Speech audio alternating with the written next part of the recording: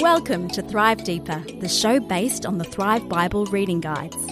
This is an ongoing conversation about God's Word with Thrive author, Dr. Matthew Jacoby. Well, Stu, we've got a very special guest ducking in to the studio. A voice that a few of our regular long-time listeners haven't heard for a while. I know. It is Mr.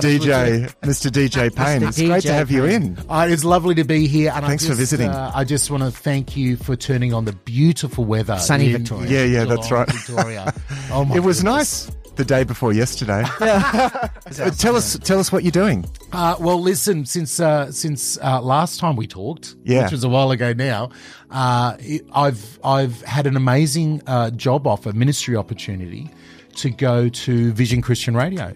Yeah. So tell us what you're doing. So you're doing. I do the breakfast show from Eastern time, and this is the weird thing about being a national thing. I've now learned how to tell the time all across Australia. Yeah. So from 4 a.m. in the west, 5:30 in central, and 6 a.m. In the east in Australia, I'm on for a few hours every morning, Monday to Friday. Yeah. And do some other projects, around Vision as well. But it's an amazing ministry. The mission, the mantra of Vision that I know is so akin to what I still want to say we at Thrive, what Thrive's all about is helping every Australian look to God daily. That's what we do at Vision. And I'm the dancing monkey who does the breakfast show. Great to have you in. Great to have you in, hey, DJ. Thanks so much for the opportunity. Yeah. Love you guys and love the Thrive community there. So thanks, DJ. Welcome, listeners. This is Thrive Deeper, and we've been journeying through the book of Ezekiel. And Matt, this week we're actually going to get to a bit of a pivotal point. It's a very pivotal point in Ezekiel's prophecies as we continue from chapter 33, and we'll work our way towards the end of chapter 39. A couple of big things here. There's a sense of a confirmation of Ezekiel's call as a prophet, reminding him of his role, I guess, and what God's expecting of him. And then we move into the passage around Edom, and then, of course, into the dry bones passage, which is probably one of the best known chapters of the book of Ezekiel for many people. But first of all, chapter 33, Matt, and we have a sense of God reminding Ezekiel of his role as the watchman over Israel. Yeah, that's right. So this new stage is precipitated by the news of the fall of Jerusalem, the final fall of Jerusalem under the Babylonians. So this is 586 BC. The Babylonians managed to break through the wall. They destroyed the city, pulled down the walls, destroyed the temple, and the remaining people are taken into exile. Now you remember there was some people left, and there was a further rebellion after that when Gedaliah was the governor. But this final stroke, and this actually precipitates a change now in Ezekiel's ministry. So everything has been leading up to this point, even though they're not in Jerusalem, they're in Babylon. But there was still this thought that maybe, international events Egypt would be such that, help them. that they would be saved and they'd be able to go back home and everything would be fine. Well, that wasn't to be the case. And so actually down in verse 21, it says this is of chapter 33, in the 12th year of our exile, in the 10th month, on the 5th day, a man who had escaped from Jerusalem came to me and said, the city has fallen. And that's 5 months after it probably took place, if you do the math. So this is how long it took for the news to actually get back to Ezekiel. Yeah, that's right. And so, then it says here, now the evening before the man arrived, the hand of the Lord was on me, and he opened my mouth before the man came to me in the morning. So my mouth was open and I was no longer silent. So remember, he was silenced in a sense. So he's doing these prophetic actions, and then occasionally his mouth was opened. Only to repeat what God had said to him to say. Yeah, purely to repeat what God had said, but otherwise he was mute. That's right. Whereas now his mouth is opened, and actually the night before this. So this is where and it's interesting actually, you'd think that chapter 33, this renewed call narrative would begin with that, but this is actually put in the middle of that section. Often, and again with ancient Hebrew literature, the most important thing was often put in the middle, not at the start or the end. Okay. I thought it might have been, just because I was thinking the same thing. I'm going, how come that's there? I was thinking maybe God wanted to remind Ezekiel before he could speak of what his actual role was as a watchman for Israel. Yeah. So this whole sense of this is what's important, and I'm going to hold you accountable if you don't do this, and I'm going to hold you not accountable if you do this. Yeah. Yeah. Well, I mean, absolutely. I mean, it's that as well. Yeah. The fact that the chapter opens with another call narrative indicates that this is now, there's something new. This is a new stage in Ezekiel's ministry. And that's really what this is about. It's about the responsibility on Ezekiel as the prophet of the Lord. Now, but it's also saying that he has fulfilled that responsibility so that the blood of his people is not on him. Yeah. So, this is not trying to threaten Ezekiel by saying, listen, if you don't do this, then their blood is on your hands. This is saying, actually, exempting Ezekiel from any, I guess, blame, saying, listen, you've done your part. Yeah. This is really sad news, but their blood is on their head. You haven't prophesied this into existence. Yes. You've been the one that's warned them, and their blood is on their head. And of course, this had already happened anyway. So it's like, the destruction of Jerusalem had already taken place. Yeah, that's right. Yeah. Yep. So that's the key thing with chapter 33, and we're just got to be careful in the application of this too, Stu. I think I've mentioned this before. Back in my early Christian days, heard this preached on for Christians saying, if you don't tell people about Jesus, then their blood is on your hands. And it's not the right application. That's of great. This. This is because I was going to ask you exactly that. Yeah. Because I feel there would be potential for people to interpret it that way and go, my goodness, if I don't, then their blood's on my hands. Yeah, so that's right. It's great that you've raised that. Metaphors, the way that metaphors are used in prophetic literature is very specific. So it's to make a very specific point, and it's important not to over apply that. So that metaphor, the watchman metaphor, is part of Ezekiel's call. It's part of the pivot point as well. He's saying, right, this has happened. You have been faithful, and as I said, their blood is not on your hands. So he's not putting, he's not loading any kind of blame. Ezekiel up with a guilt trip. Yeah. He's actually he's taking it off him. Yeah, that's right. No, so, that's great. I think that's important.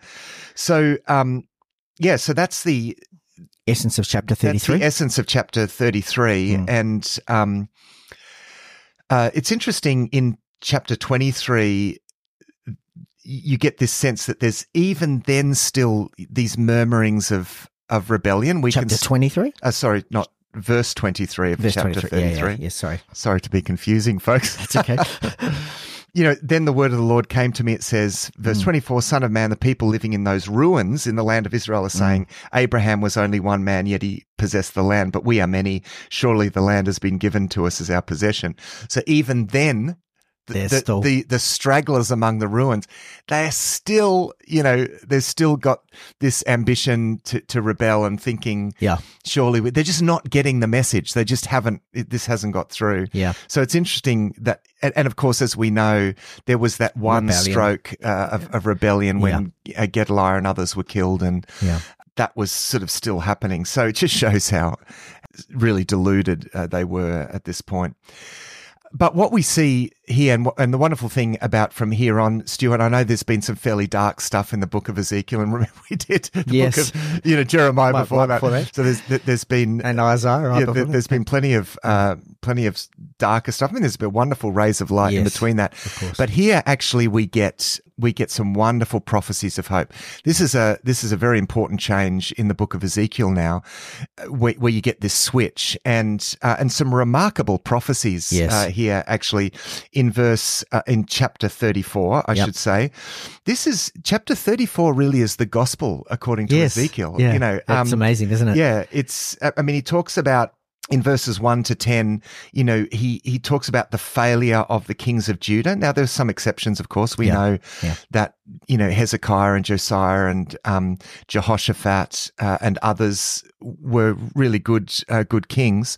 But on the whole, he's taking broad brushstroke approach to the history of the kings of Judah and pointing out their failures, because essentially what's happened is there's been this removal of a corrupt monarchy. And so that's a kind of cleansing. It's a making way for something new. And Ezekiel now is going to focus on the new thing. Yes. A new kind of monarchy, and so what has just happened, the disaster is depicted almost as a kind of cleansing, but a cleansing to make way for something that's new.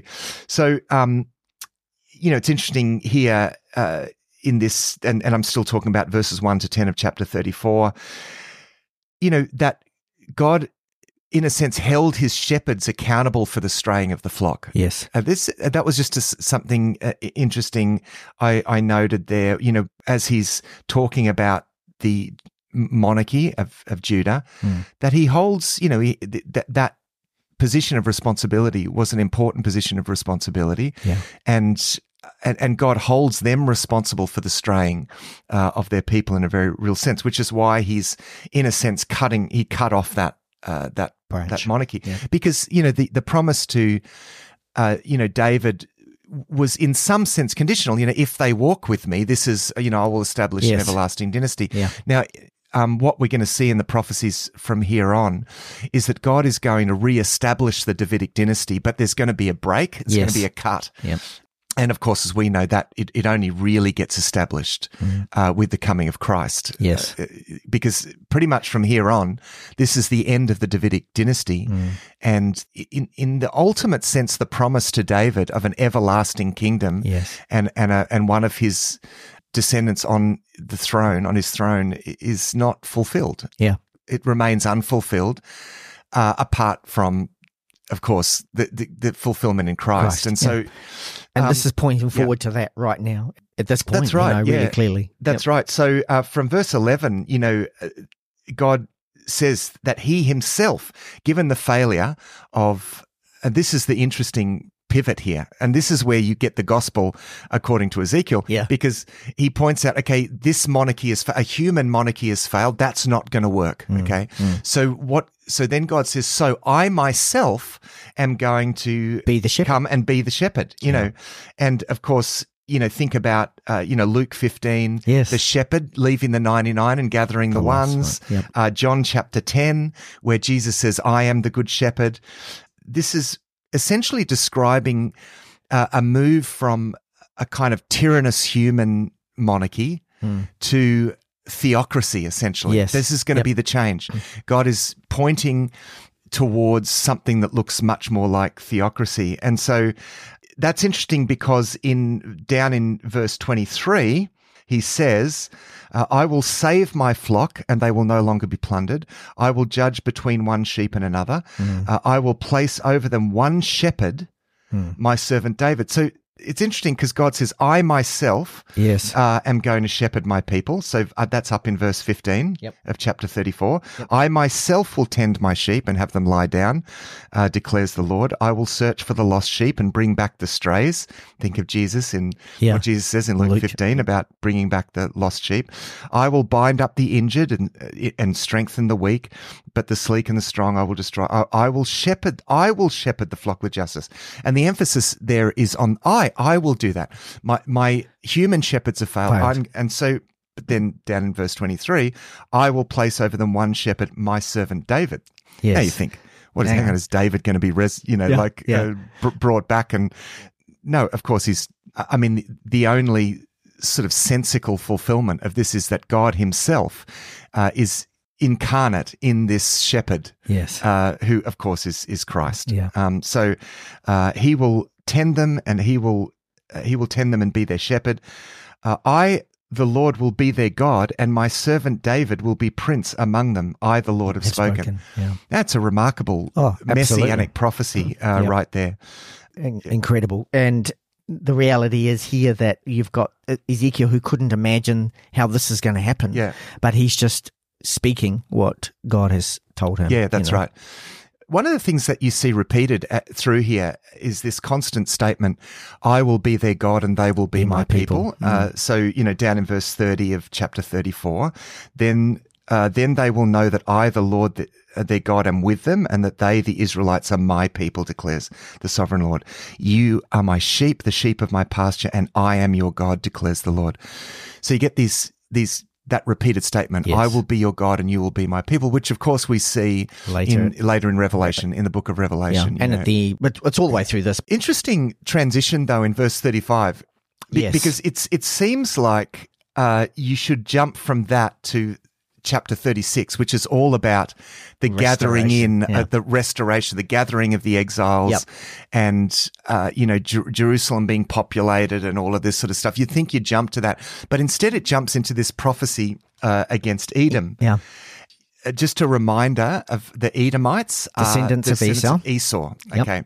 Elder brother of Jacob, or twin brother of Jacob, right. sorry. And so going back to the stories, about Jacob and Esau and the tension between the two brothers, and that story, the interesting thing about the stories in Genesis is they're microcosms of a bigger story in a sense. Yeah. The story of Joseph really is the story of Israel.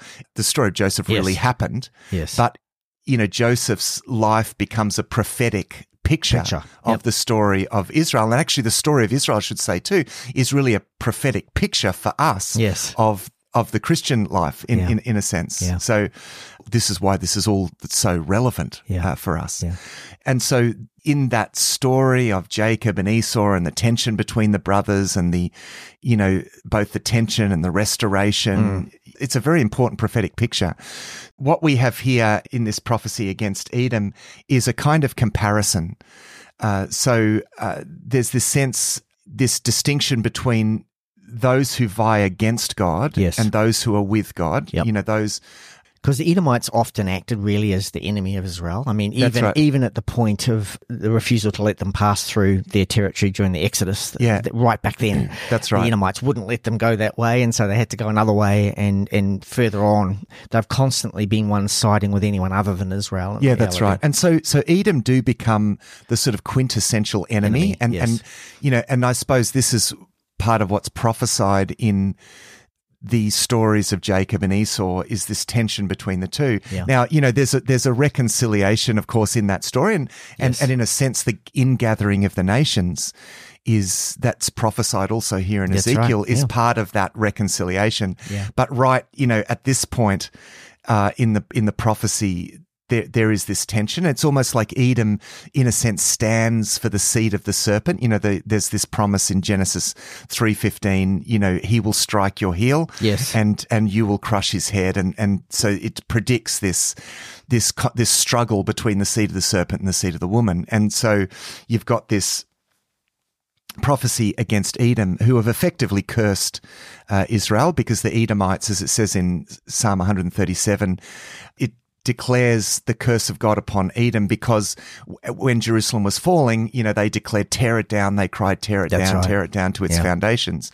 So in cursing Israel and looking to gain from the destruction of Israel, there's this curse sits upon them. So Edom has been strengthened by the destruction that's just happened. That's right. So they're all saying, this is great, And they're hoping to get some of the territory and some of the spoil. That's right. They'd sided with the Babylonians, so there was a sense of our victory as well. That's right. So it looks at this stage like Israel has been destroyed and the traditional enemy Edom is raised up, and everything's looking fine for them.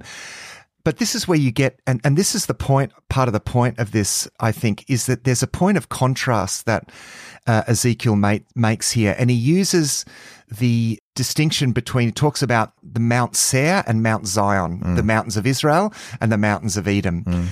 And whereas the Mount Seir is, prospering and, inhabited, and Jerusalem is desolate. Yes. He's saying, okay, you are inhabited. This is essentially the gist of what happens in 35 and 36. He's saying, yes, you are inhabited now and things are looking good, but you will become desolate. Yes. And then he says of the mountains of Jerusalem, you are desolate, but you will be inhabited. Yeah. You know what I mean? All of this is going to be reversed. That's the point of this. Now, interesting thing about this, Stu, is that if you go to both of these places today, that's right, the mountains of Mount Seir, which the most famous section of that is Petra. is Petra. And he literally says here, verse 7, I will make Mount Seir a desolate waste and cut off from it all who come and go. I will fill your mountains with the slain. Now, Petra, of course, right in the midst of the mountains of what was traditionally the land of Edom, is actually this enormous city of tombs, which is what's so remarkable about it today. You walk in and it's this completely desolate place. It used to be rich with water and very habitable, but now it's completely dry, and except when it rains, of course, they have floods and whatever. But on the whole, it's a completely desolate place, and it's a city of tombs. Yeah, it's quite a haunting place to visit in some ways for this. And and I've been there a couple of times, I always think of this because as I'm walking through this, and it's enormous complex of tombs, all cut into the mountains, all over the place, like it's a sort of tragic grandeur to that whole region of Petra. And I think of the desolation, because this was a region where there was, something like 30,000 people thriving, living, around the 3rd century. Up until the 3rd century AD, actually, there was. But then it just becomes completely, this completely desolate place. And yet, you go to Jerusalem today and, well, I mean, the nations are fighting over Jerusalem, but it's a center of there's so much activity. Yeah, and one of the biggest, one of the largest agricultural producers in the world. Yeah, that's in terms of exporting fruit and veggies and agricultural produce. From a land that was dry and desolate. Yeah, that's right. It's phenomenal. It is. It is absolutely phenomenal. So this comparison, this prophetic comparison, we can see that today. Yeah. This is the thing about these prophecies is you do. Yeah, that's right. They are fulfilled and being fulfilled, and we can see those fulfillments unfolding today in really, I may say, unlikely ways. Yeah.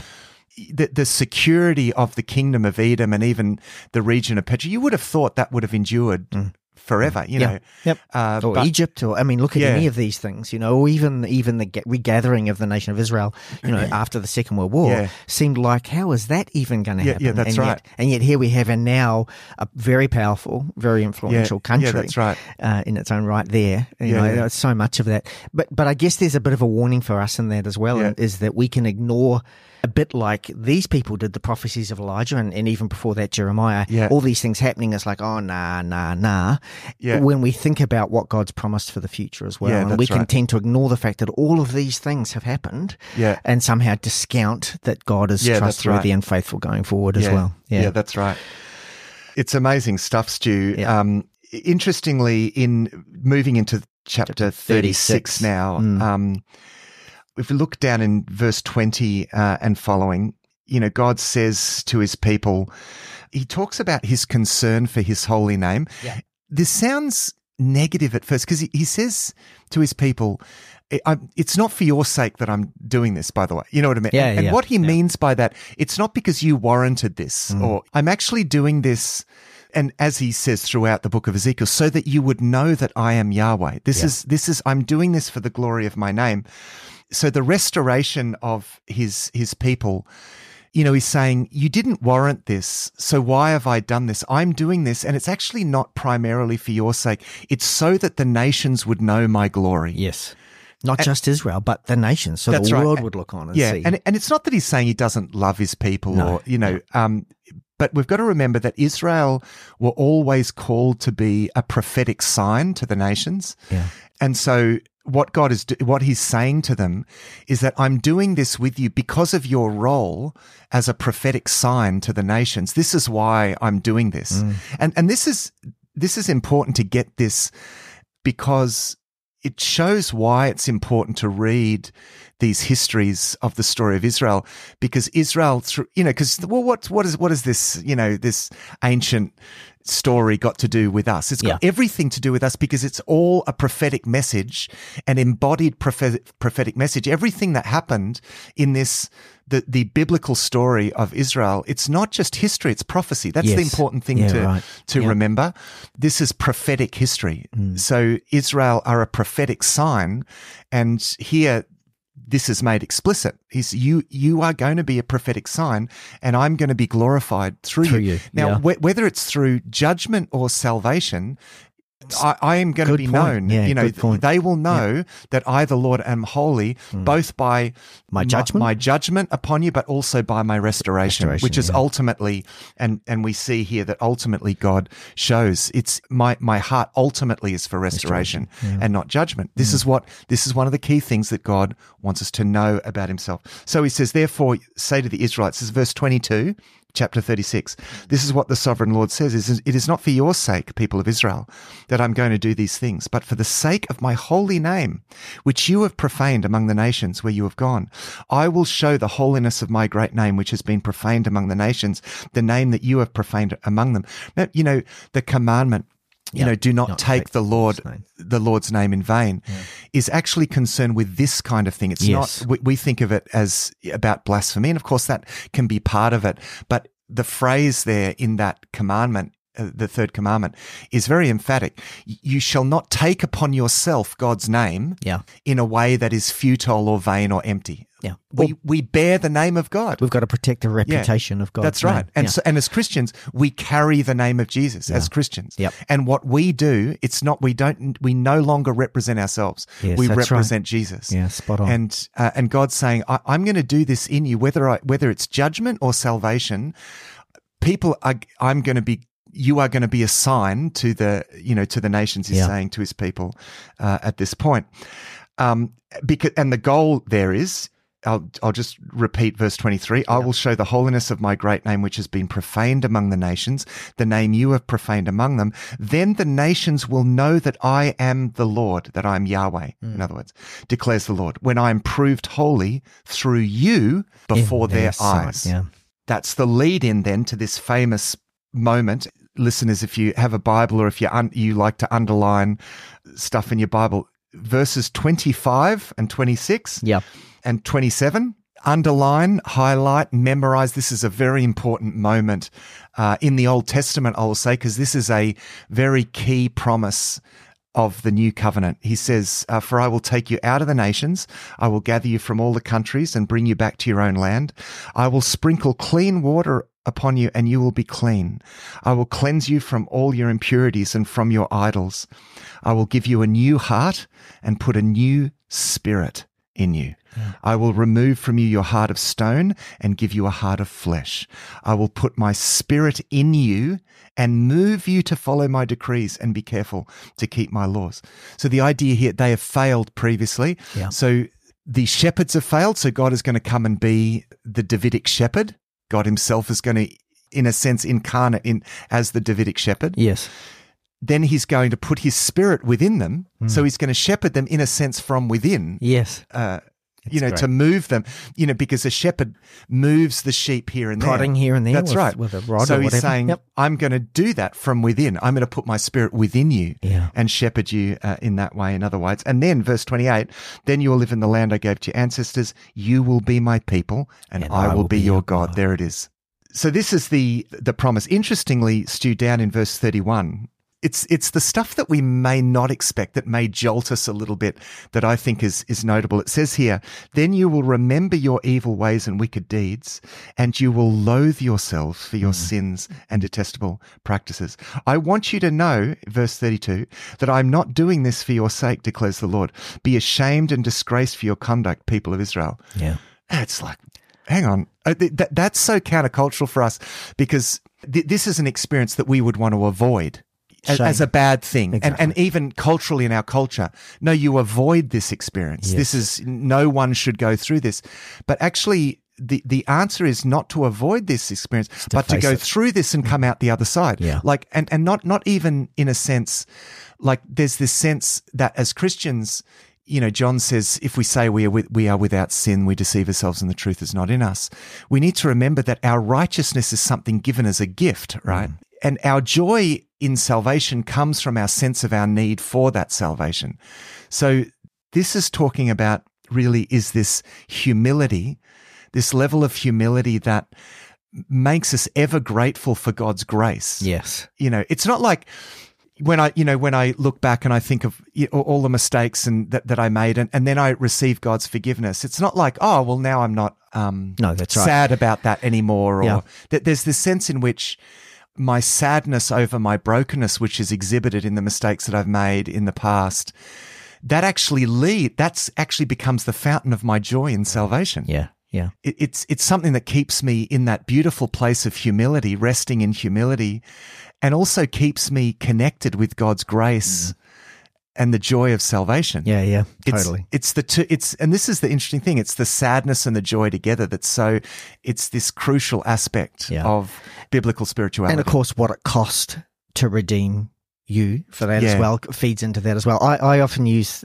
when I'm talking to people about sometimes the idea of a lifesaver where you're swimming outside the flags and someone else risks their life to rescue you. Yeah. You're overjoyed that you're alive, but you're also remorseful about the fact that you asked someone else to risk their life because you swam outside the flags. That whole balance between those two things. Yeah, that's right. Yeah, exactly. And that's right. We rejoice that Jesus saved us. Yes. But it's a grievous thing that this was our sins that caused him to have to go through what he went through. Yeah. And so this is not saying that we should wallow in shame. No, that's right. God wants to lift us up out of our shame, but in a natural sense, that's where we should be, in a sort of natural justice kind of sense. Yeah. But we're not there, and it's the constant consciousness of this is where we should be, but we're not, that feeds that sense of grace. And it also feeds our security, because I am in grace not because I earned it. I didn't gain access to the grace of God by earning it. On the contrary, I earned the opposite. And so that gives me a sense of security in this. Yeah. It's nothing that I did that got me here. So even when I stumble and fall in this grace space. And he's not doing it just so that we can have a good life and have that shame lifted off us. Yeah. He's doing it because he wants us to then bring glory to his name. Exactly. Yeah, exactly. This promise, just coming back to the promise of this promise of God putting his Spirit into us. Yeah. And this is now carried, because it's such an important promise, it then is illustrated in classic prophetic form. It's illustrated now. Okay. So to mark that prophecy, because you think, what? He's going to do what? Yes. He's going to put a new Spirit. And then, because he just goes on, but he's not leaving that behind, because chapter 37 is connected with that promise of the new Spirit. And let's remember, we read all of this with the benefit of knowing what we know now. Yeah, that's right. This was all like, what? Yeah, and that's so right. Hence, as you say, the demonstration now of what this means. Yeah, so he has this amazing vision where he's brought up in the Spirit, in this he has this vision of this valley of dry bones, and he's son of man, can these bones live? And the bones, of course, are a picture of God's people. This is the scattered. Lowest point. Yeah, yep. This is the lowest point in a sense in the history of Israel. Well, not quite. I think probably the lowest point was that point before the cross. Actually, I'd probably call that the lowest point. Okay, but this is a dry bones moment that Ezekiel is in. I mean, they're in exile. They're not even in the land. The city's in ruins. There's a dry bones army here. Of course, this is not just about them. This is about something bigger. But I love Ezekiel's answer to the question.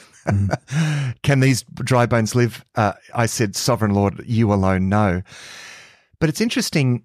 God then says, prophesy to these bones and say to them. So God is going to give life to the dry bones by his prophetic word. This is the importance of this moment, because this is very emphatic. Prophesy to these bones and say to them, dry bones, hear the word of the Lord.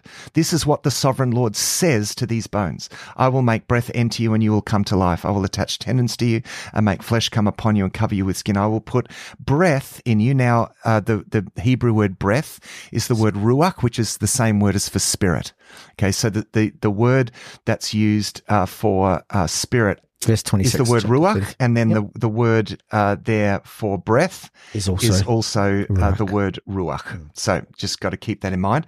So in other words, he's repeating in Hebrew, I will put spirit or breath in you, and you will come to life. Then, and again, here's the repeated statement, then you will know that I am the Lord.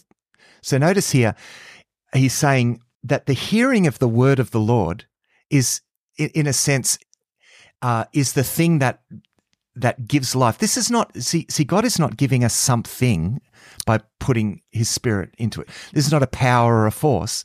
This is God himself coming to live within our hearts in a very relational way, right? Yeah. So in order for us to open ourselves to that relational connection, it's about communication. Hear the word of the Lord. This is the thing. When you hear the word of the Lord, there's this sense of entering into that relationship. There's we open our hearts to this. That's why this prophesy to them and prophesy and say, hear the word of the Lord, you dry bones. Yes. And when you hear the word of the Lord, then that's when this relational connection with God's Spirit begins. Yeah, right.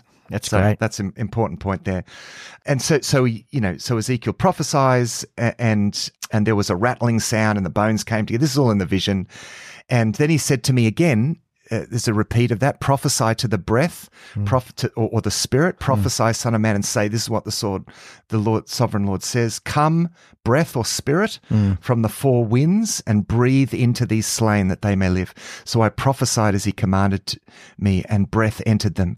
They came to life and stood in their feet, a vast army. So this is the restoration of the people of God. And then just to make this explicit, down in verse 14, he says, I will put my Spirit, repeats the promise.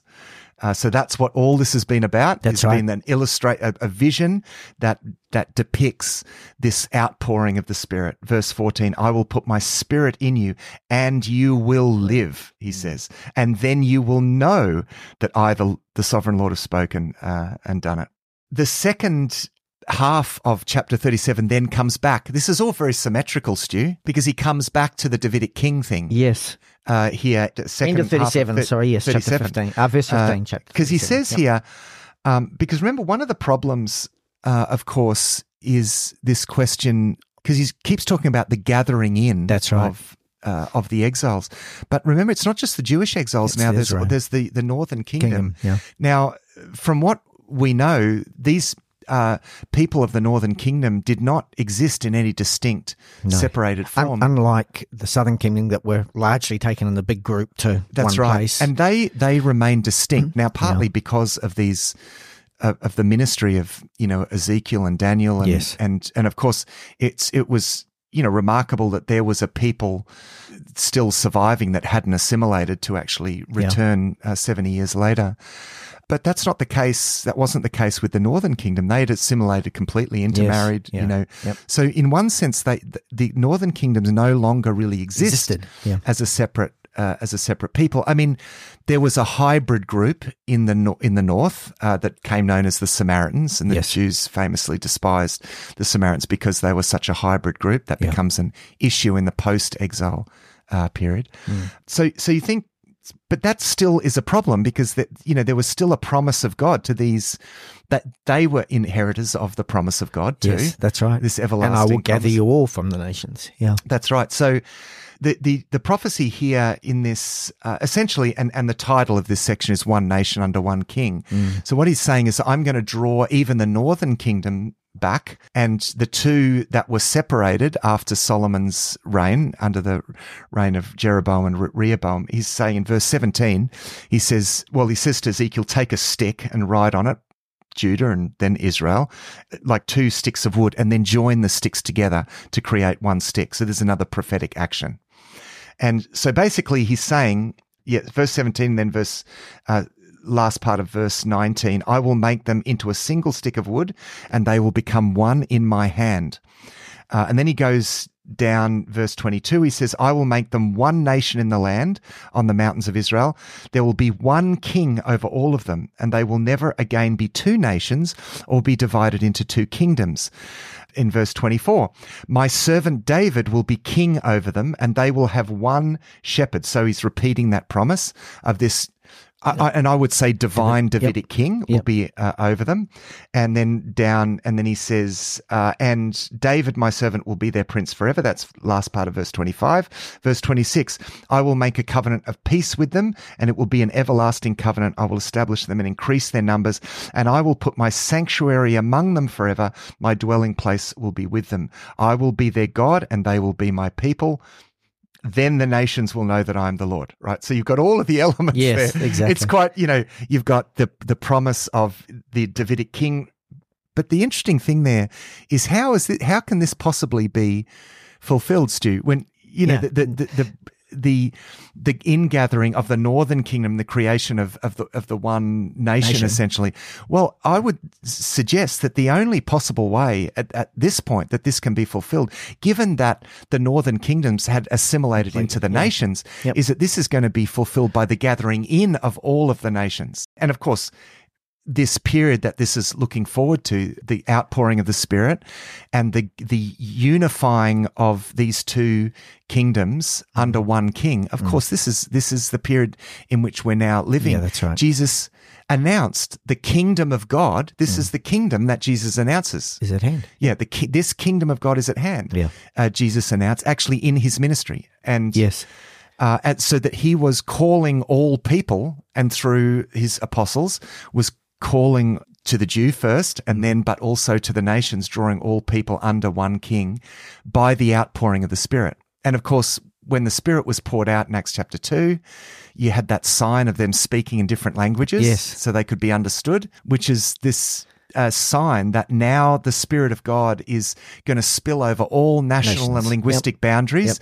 And of course, the book of Acts is all about the ingathering of the nations. I mean, we're still in that period, of course, aren't we? Amazing, isn't it? Yeah. So that's really the fulfillment of that. Now, speaking of prophesying toward the future, when we get to chapters 38 and 39, deals with this last final battle, and we move as we this move is probably towards future focused. That's right. Yes. So the remaining chapters from verse 38 onto chapter 48 of Ezekiel, these last 10 chapters, they are going to be all focused on a more remote period towards the future, and what this describes now is this kind of final great showdown, because the question is, yes, but what about, those who are still the enemies and the, dealing with the evil in the earth, and what about that? This is a big concern for this people, and as it always is a big concern.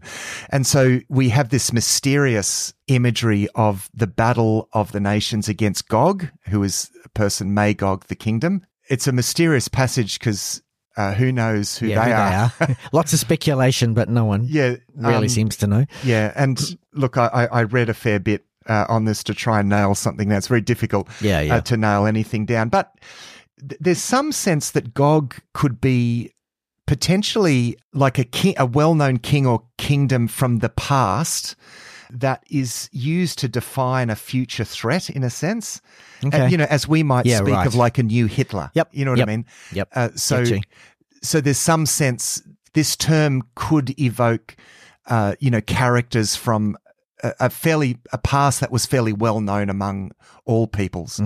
I won't go into the details, but yeah, it's something like, a sort of a new Hitler, like a new embodiment of evil, in a sense. This is what Gog and Magog stand for, is the sort of an embodiment of sort of ultimate evil. Now, this, of course, comes back in Revelation chapter 19. And previous to that, you get the reappearance of Gog and Magog that comes up in the book of Revelation. And so it's actually one commentator has argued that Gog is a kind of cryptogram for Babylon.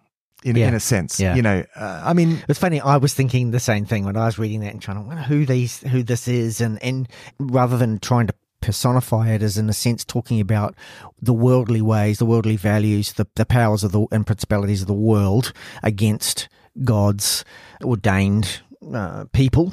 It's hard to put there's lots of commentaries about it, but it's also mentioned in a number of historical texts as well, not just in the Bible, the whole Gog and Magog thing. So, just interesting. So it has this idea associated of a threatening evil power, something that could bear down if you put the bits together, whatever it is, the that the possible interpretations of this or possible allusions have in common is this some kind of ancient threat, that, is used to characterize something that's going to happen in the future. And as I said, it's mentioned in the book of Revelation again. And I think, there is a strong argument for it this time. This becomes a kind of this idea of cryptic allusion to Babylon, particularly because, remember, he's in Babylon now. Yeah. And, you probably got to be careful what you say. Yeah. No, absolutely. Yeah, totally. But then remember, this is apocalyptic Babylon, because in the book of Revelation, Babylon becomes a symbol of the power of this world. That's right. And this is basically the way that Gog and Magog are being used here. It's the power of this world. As in, would you say, and let's not get too technical about this, when he talks about the invasion of Israel, given we've just talked about Israel now as being this one nation of people from all nations, essentially, is this really essentially the ultimate battle between good and evil, between God's people and those who aren't? This is the ultimate fulfillment of Genesis 3:15. Yep. He will strike your heel, but you will crush his head. So we have Gog and Magog striking the heel, but God's people under their messianic king crushing the head. And this is what you see in Revelation 19. I mean, the interesting thing here in chapter 39, down in verse 17, it says here, Son of man, this is what the sovereign Lord says, call out to every kind of bird and to all the wild animals, assemble, come together from all around the sacrifice I'm preparing for you, the great sacrifice on the mountains of Israel. There you will eat flesh and drink blood. You will eat the flesh of mighty men and drink the blood of the princes of the earth. I mean, it's pretty gruesome stuff. But this is almost exactly Revelation chapter 19, where, the angel, cries out to all the birds that, there it says, and the angel cried out to the birds in the air, come and gather together for the great feast of the Lord, that you may eat the flesh of kings and generals and mighty men. And it's almost taken exactly, lifted from this. So this is referring to, if you put those two together, these chapters, there's so much alignment that I think it's important to take these chapters as pointing ultimately to something future, as a kind of final showdown. Now, how you interpret that and when this is, there are differences about that. And we won't talk about that now, but this is a very important thing that is anticipated throughout the Old Testament, is that what is God going to do? What is God's response going to be to all of the evil that's being done in the earth? Remembering that this is a people that have suffered terrible, terrible things in their living memory, that a trauma of the evil that's been inflicted upon them. Even, of course, though they themselves are not exempt. No, that's right. From having committed certain evils. And even goes on to say, so the world will know it's because of their evils. Yeah, that's right. that they were exiled. Yeah, exactly. There's this question of this final decisive defeat of all, of all evil. This is part of the judgment that is the great hope of biblical prophecy. It's part of that, there's a sense of the cleansing of the earth and the reestablishment of God's perfect order. And that's what this is looking forward to. And then pretty much that perfect order is now, after that, is depicted in the remaining chapters of Ezekiel from chapter 40 onwards. You get the perfection of that order described in terms of this perfectly symmetrical temple. It's actually this perfectly square temple, but we'll come to that. Talk about that next week. But I think as we close, to important reminder that as you read these chapters 36 and 37, recognize this is the period that we are in. Yes. We're in an exciting period and God is at work, but let's also remember this period is temporary. There is coming a day of judgment, a return of Christ, and the establishment of God's perfect order. We have so much to look forward to. Thanks for listening to this episode of Thrive Deeper. Our home on the internet is thrivetoday.tv. You can contact us, ask questions, see all our resources and much more at our website thrivetoday.tv. We really appreciate the questions and thoughts about what you're reading as we go through the Bible with Thrive. Until next time, our prayer is that these shows will inspire you to go deeper and thrive.